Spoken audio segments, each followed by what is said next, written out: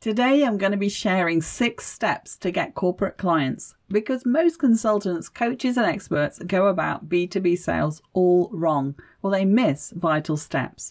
And it's a process that served my business very well, so stay tuned.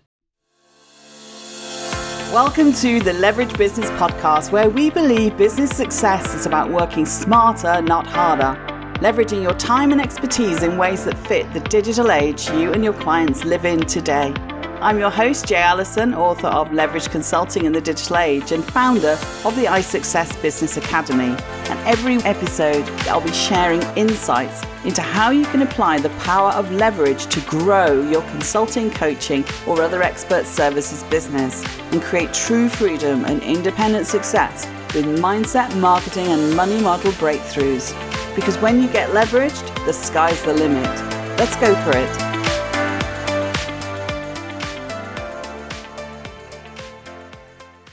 Hello everyone, welcome. Glad to have you as a listener. We've had a little bit of a gap with the podcast and we are back with a couple of mini series coming up, and this one's the first, a 3-parter around getting corporate clients. So today I'm going to be taking you through 6 steps to get corporate clients, even if you just started your own business. And if you're already up and running, imagine if you could make the 5 figures in revenue that you brought in last year and double or triple it by landing just one big gig. These 6 steps are the exact process I use in the B2B side of my business and that I share with my one-to-one clients. It served me very, very well. It's a proven route to successfully win those lucrative corporate clients and other organizational contracts, even if you're just starting out of the gate. And before I forget, I've got a great little outline that you can download and use as a checklist to keep you on the straight and narrow path to success. And you'll find the link to that in the show notes for this episode, or any of the 3 episodes in this mini-series. Okay, so let's get going. Now look, if you're a consultant, coach, expert, trainer, or other service provider who wants to sell their programs, products, or services to organizations rather than individuals, or as well as individuals, this episode is going to serve you very well.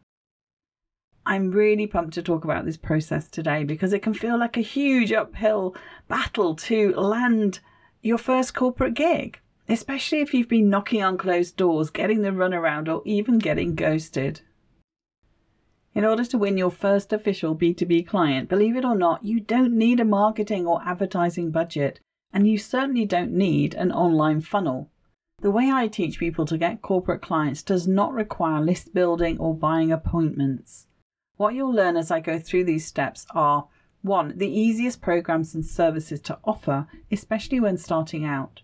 2. What things you worry about that you don't need to worry about. 3. How to price your programs so that you start as you mean to go on. 4. How to prove you can deliver even if this is your first client. 5. The most crucial first step to do at this time. So without further ado, let's get into it. I'm going to start by setting out the landscape a little bit of what we often call B2B, business to business, but often isn't actually B2B, or rather it isn't giving you the benefits of B2B and just involves you in a lot of more work for not much gain. And then we'll dive into the 6 steps. Actually, there's a 7th dimension to this, and I'll mention it at the end, but it's not the focus on today, as it's a whole topic in itself. So let's start with what is B2B selling and what it's not.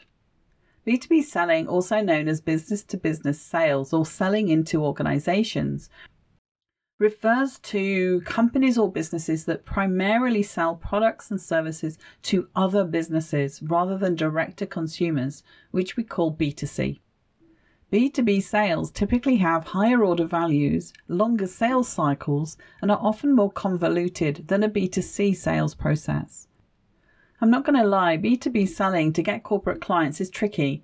You have to understand the territory and look at selling into organizations for what it is, a high-stakes game that requires an entirely unique approach to that of direct-to-consumer marketing and enrolling individual clients in your service or program directly.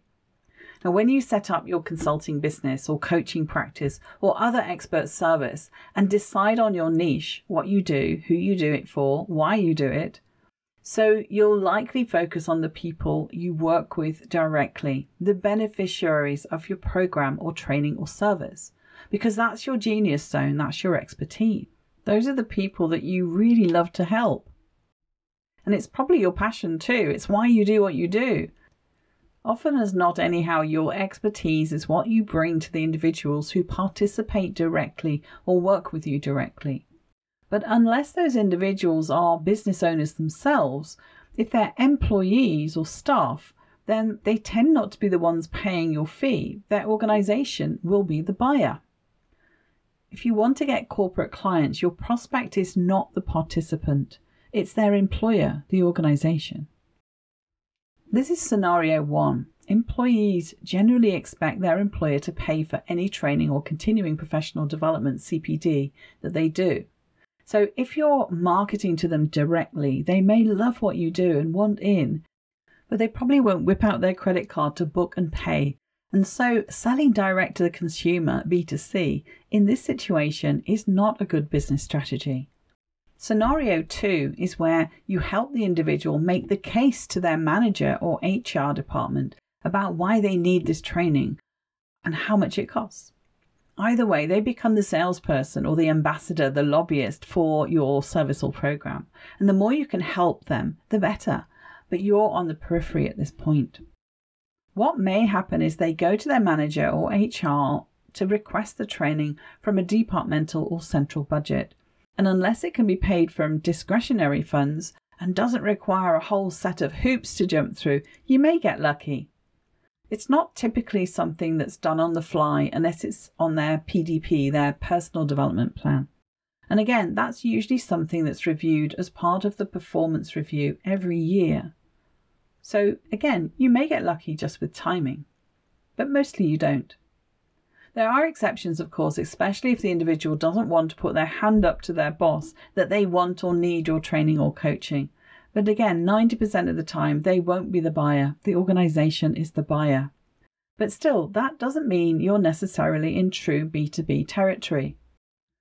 A way to capitalize on the individual's interest, or also if they've already taken your program and used your service, is to ask them to connect you to their manager or the decision maker so you can have a conversation about how you can support more of their staff with this particular need. In this scenario, assuming a door is opened, an introduction is made. Now you're in B2B territory where you can potentially have that organization become your client and build a proposal for a regular contract with them. When an organization books you for a contract, not just pays for one or a few people to work with you or do your training, this is true B2B.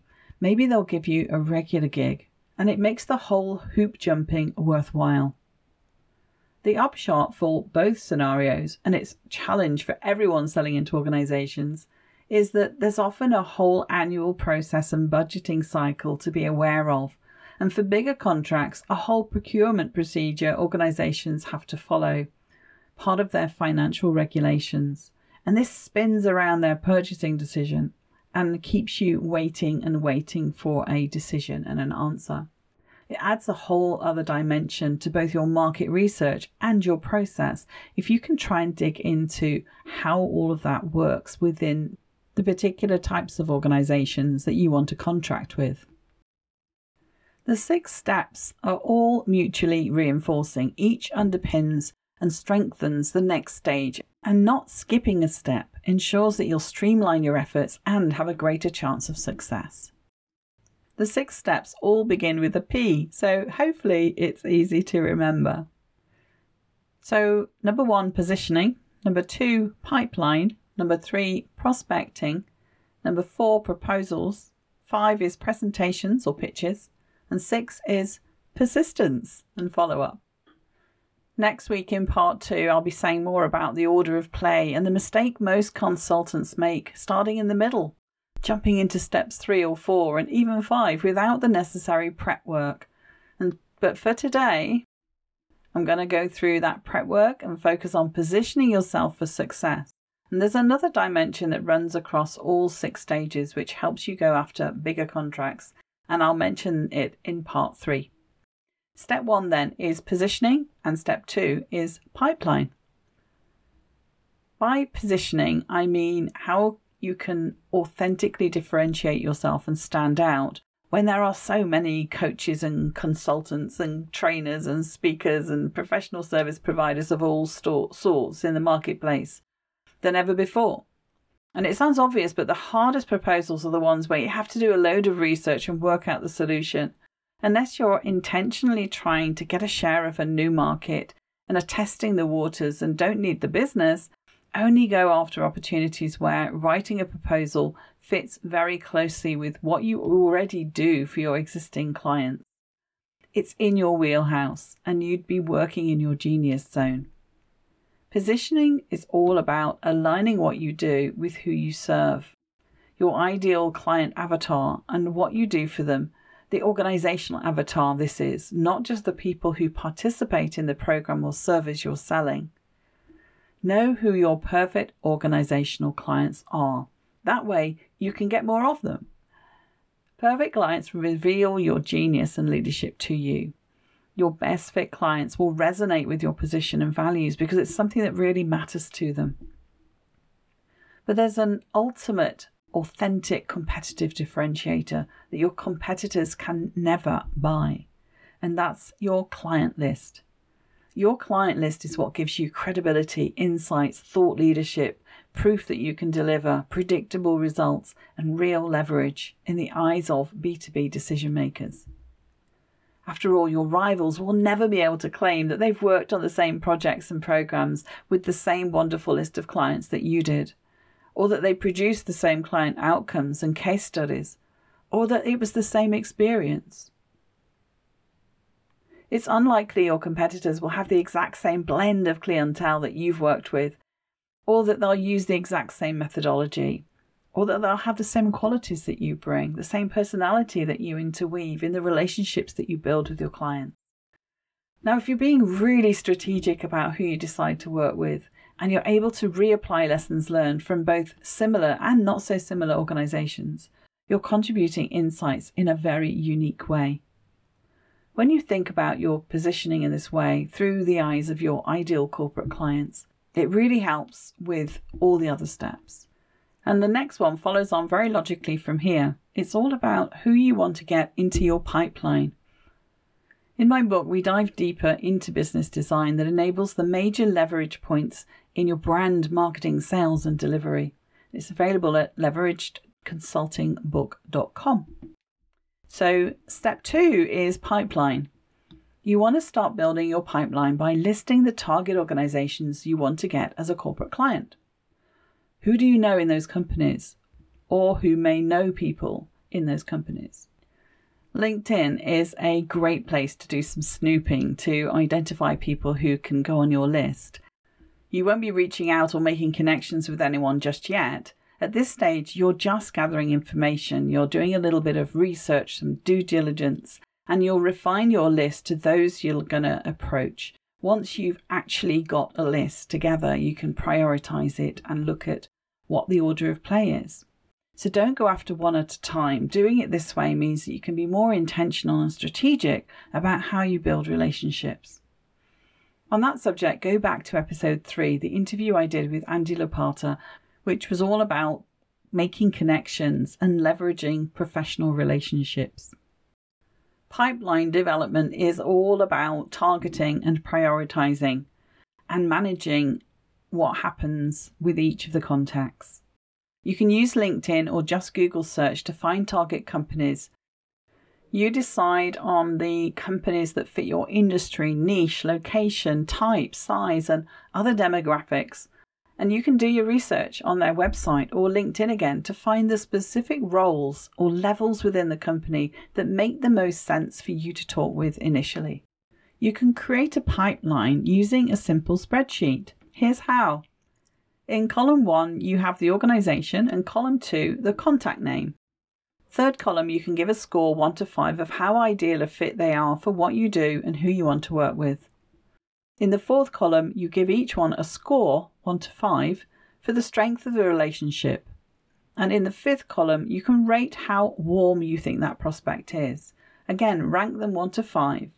And then in the next column, you can multiply columns 3, 4, and 5 and sort the table based on the overall highest score.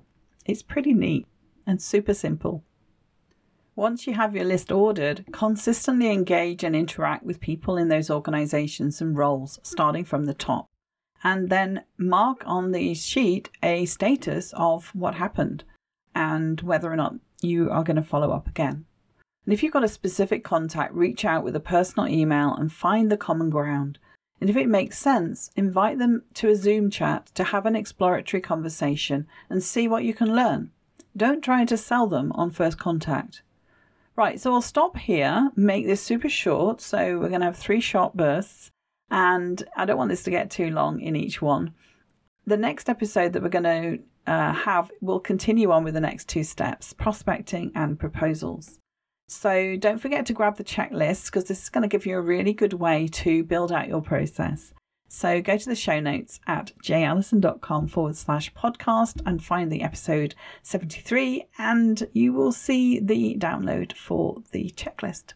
So that's it from me for now. Ciao, ciao, and I will see you soon. Bye. Thank you for listening to the Leverage Business Podcast. Want to create leverage in your business? Did this episode provide some insights and ideas to be thinking through? If so, subscribe so you get alerts when the next one's released. If you want to learn more or would like help and support with building a leveraged business that achieves true freedom for you, then head over to jallison.com/podcast to find all the resources and links that go with this show on my website, and to join our iSuccess community. And if you're enjoying our content, it would be great if you could pop into Apple Podcasts or the app you listen from and leave me a rating and review. Everyone makes a difference to improving our rankings. So thank you if you've done that already. I appreciate you. So hey, that's it. Thank you for listening. I hope you've loved this episode and have some great takeaways to be thinking through. I wish you a pleasant, productive and profitable week, and I'll see you again next time for another episode of the Leverage Business Podcast.